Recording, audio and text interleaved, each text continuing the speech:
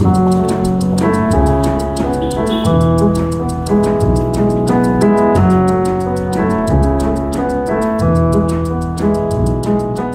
to Everyday Sublime, shedding light on yin yoga and meditation. I'm your host, Josh Summers, and I'm a yin yoga and meditation teacher and trainer, as well as a licensed acupuncturist.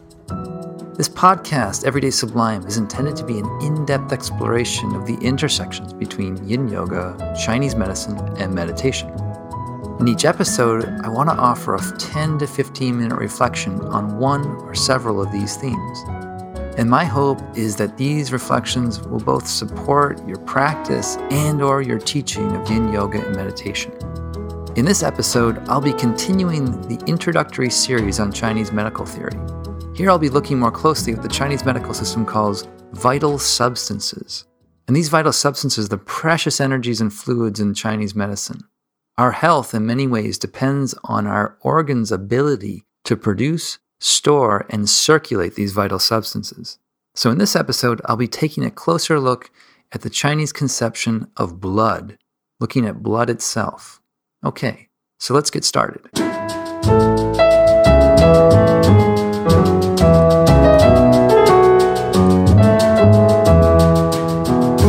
Okay, in Chinese medicine, on the spectrum of qi manifestation, that is the spectrum of how qi forms and takes shape in our bodies and gives shape to our bodies. Blood represents a denser, more material form of qi. But it must be remembered that blood is nevertheless still a form of qi, that is a form of energy. And as we'll see, the two forms of qi and blood, are in a reciprocal yin and yang relationship to each other, whereby they are intimately dependent on each other for production as well as for circulation. So before looking at the functional roles that blood plays within Chinese medical theory, it's important to consider how the Chinese saw blood being produced, as this will contain important clues for things we will want to make sure are adequate so that we have enough supply of blood circulating in our system. Similar to the production of qi, the production of blood is largely dependent on qi that is extracted from food and fluids, and that is handled by the spleen.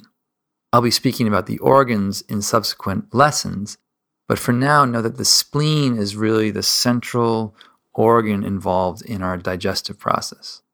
This qi that is transformed by the spleen is turned into food qi, which is then sent to the lungs, and within the lungs, the lung qi then pushes this pure, refined qi to the heart, where it is further transformed and refined into blood.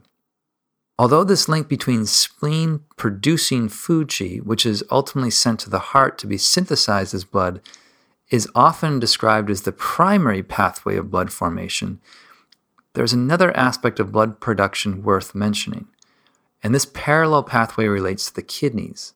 In Chinese medicine, the kidney qi affects blood production in two ways.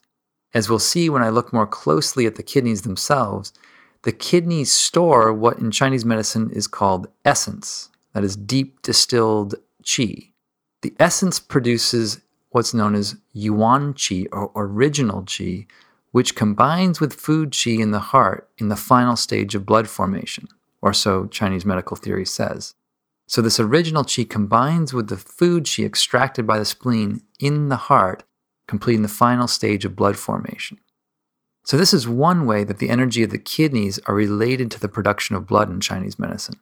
But secondly, or a second way, the essence within the kidneys is said to produce the marrow, which not only produces bones in Chinese medical theory, but supports making blood. And this is fascinating in that Chinese medical theory described the kidney-blood production connection, and this preceded the Western understanding of this connection by at least 300 years. I am not a scholar of Chinese medicine in the academic sense, rather I'm a practitioner. But one of the main texts on Chinese medical theory written by the author Giovanni Mascioscia, a text that is widely used today in many acupuncture schools, this text cites references from the Qing dynasty, that is late 17th century, describing this kidney-blood formation connection. And in all likelihood, their theory, the Chinese theory on this relationship, goes back several hundred years prior to this citation. But it wasn't until the early 20th century that Western scientists discovered the intimate relationship that the kidneys and bone marrow have with blood production. From a Western perspective, the kidneys monitor blood volume and oxygen levels of the blood. If these drop, the kidneys produce a hormone, erythropoietin, which is transported to bone marrow via the blood to activate the bone marrow to produce more red blood cells. Physician Daniel Keown sums this up in his book, The Spark in the Machine, where he says, potent and precise erythropoietin is released when the kidneys sense low oxygen in the blood flowing through it. The kidney interprets low oxygen as meaning there aren't enough red blood cells, and thereby releases erythropoietin, which travels in the blood to the bone marrow. Here it causes the production of red blood cells. Without this hormone, you would get very anemic very quickly." End quote. And of course, the production of hormones is dependent on adequate nutrients, etc. So from a Chinese medical perspective, this dovetails back to the importance of food qi in the cycle of blood production. In subsequent lessons, I'll be making sequencing suggestions for what you might consider doing in your yoga practice, especially yin yoga, to strengthen, tonify, and produce blood. But for now, simply consider that of primary importance, you'd want to be looking after your spleen and kidneys. Now here, diet and lifestyle factors go a long way towards looking after these organs. But again, I'll return to those topics when I look more closely at the organs themselves. As always in Chinese medicine, it bears repeating that the whole corpus of Chinese medical theory pivots on the functionality of the elements involved. Entities in Chinese medicine are defined primarily by what they do and secondarily by what they actually are. So in looking at blood, it's important to consider the three main functions of blood within the Chinese medical model.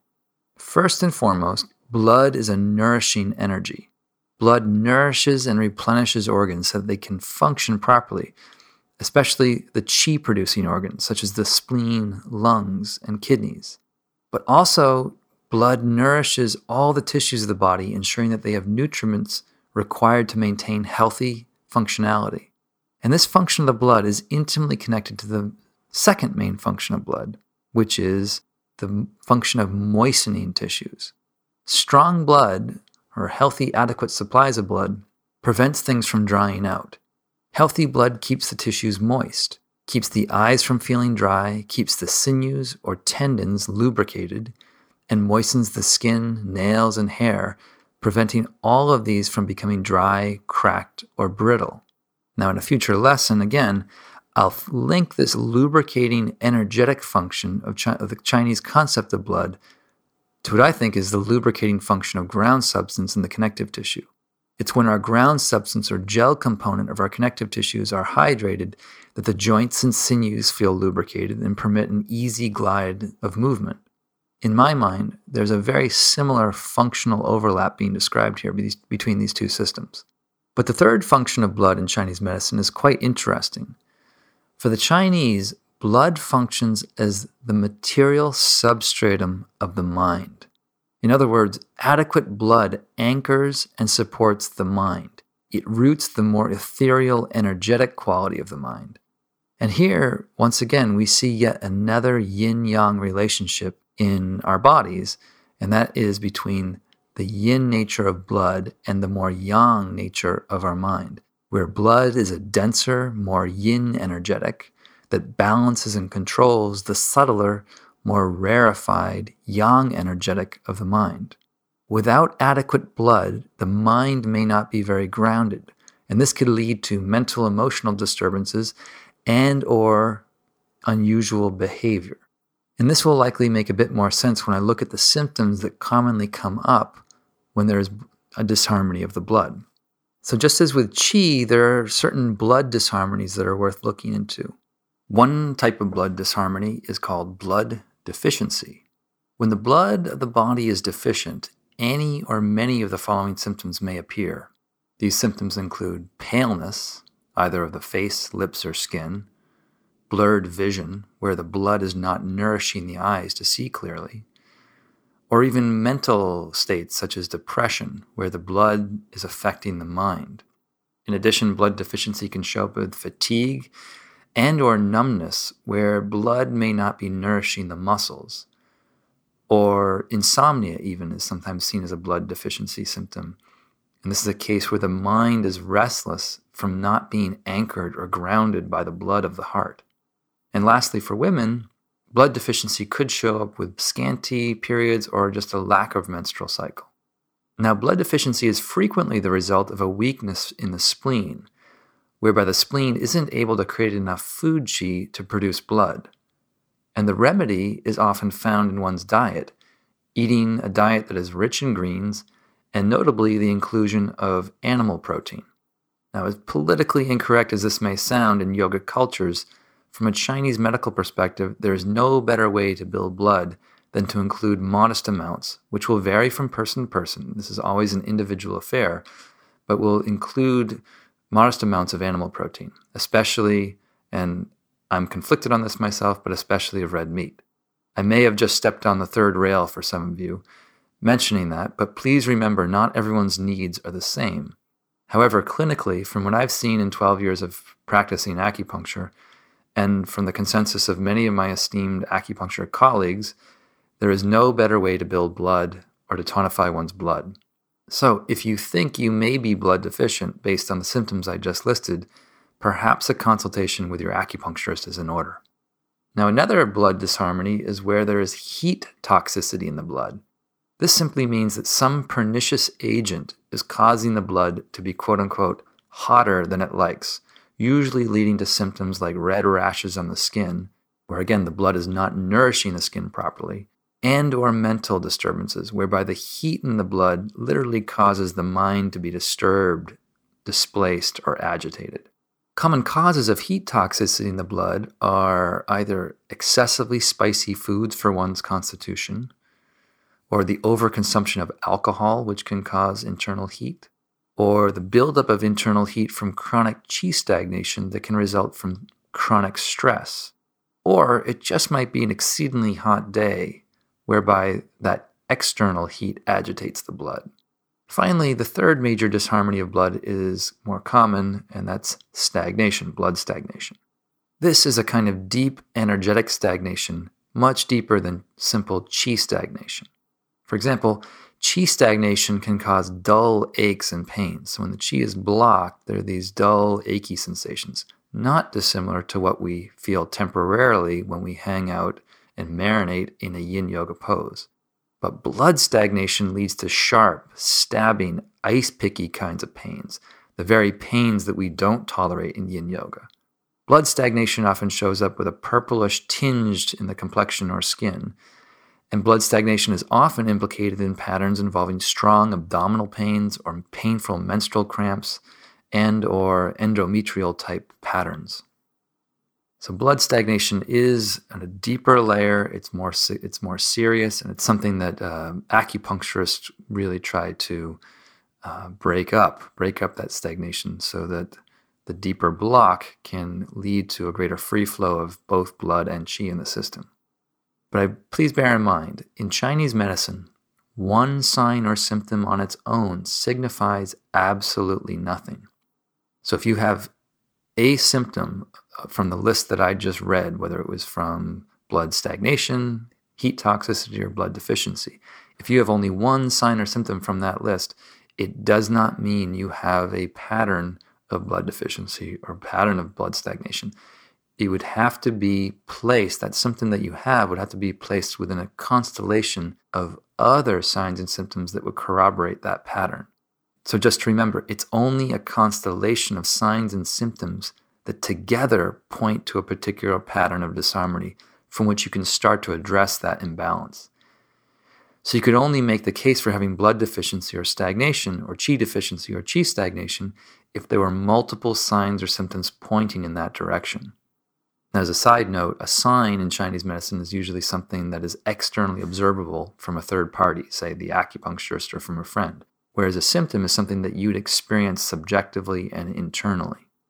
Now, finally, in this introductory discussion on Chinese theory of blood, I'd like to mention the special relationship between qi and blood, where again, both are just particular manifestations of the more universal qi circulating in the body. And where qi is yang, and by that I mean qi is quick and activating, and whereby blood is more yin, that is slow and more nourishing.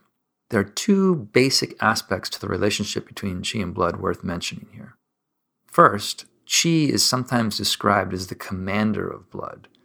And in this sense, blood is produced by the qi, which enables the organs to digest food properly and to generate blood. Additionally, qi moves the blood. Specifically, liver qi stores and regulates the movement of blood, heart qi transforms and transports the blood, and spleen qi produces food qi that becomes blood as well as holding blood in the vessels. So in summation, qi helps produce, move, and contain the blood. Hence, qi is said to command, quote unquote, qi commands the blood. But the second relationship here is that blood nourishes the qi, or blood is said to be the mother of qi. In this sense, qi depends on the nourishing function of the blood. If the organs aren't nourished by blood, they won't be able to function properly and produce qi to support the healthy physiological functions of the body and mind. So in a real sense, there's a deep yin and yang relationship between qi and blood, where blood is a more yin vital substance, qi is a more yang vital substance. Okay, I'll stop there for now. In the next episode of Everyday Sublime, I'll continue this introductory series on Chinese medical theory with a discussion of the vital substance of essence. And this is what the Chinese refer to as Jing. Essence is our deepest, most refined energy and is foundational for all energetic processes in our body and mind. I look forward to sharing that with you, as always, with insights from my practice to yours. If you'd like to follow along with Everyday Sublime, please subscribe in iTunes. There's a show link for you in the show notes, or you can subscribe directly on my site at joshsummers.net/subscribe. Of course, if you'd like to study or train in Yin Yoga with me, particularly if you'd like to take a Yin Yoga teacher training module, whether it's Foundations module on anatomy and fascia, or a mindfulness module on Yin meditation, or the Chinese medical module, looking at all the things I'm describing in these lessons, please check out yinyogaschool.com. That's yinyogaschool.com. Okay, thanks so much for listening today, and I'll see you in the next episode.